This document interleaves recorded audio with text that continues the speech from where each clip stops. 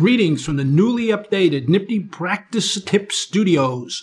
Today we're going to be speaking about a defendant's unequivocal request for an attorney in the context of his or her making a statement to law enforcement. In other words, when does a defendant invoke the right to counsel?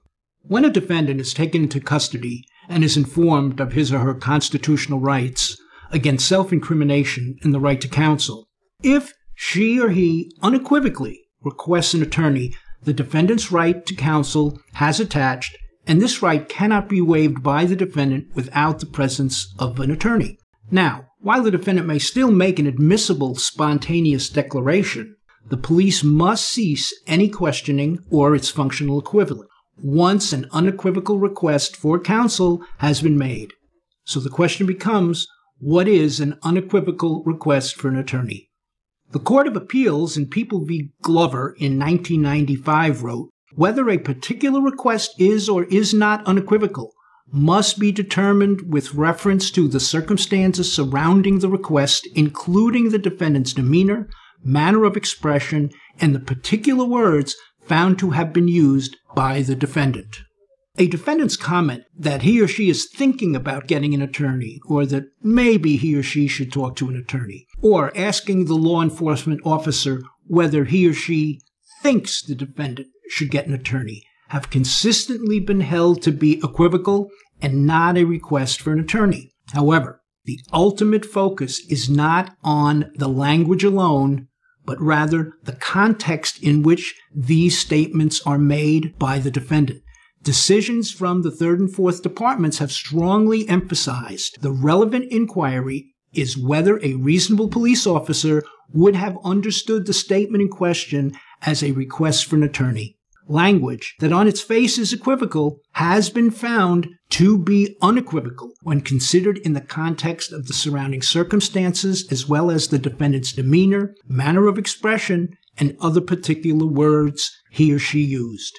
In a case now pending before the Court of Appeals on a People's Appeal, the Third Department Appellate Division found the defendant had made an unequivocal request by responding, yeah, probably, when he was given his rights to counsel warning. The Appellate Division felt that in the context of the case and the dictionary definition of probably, this was an unequivocal request.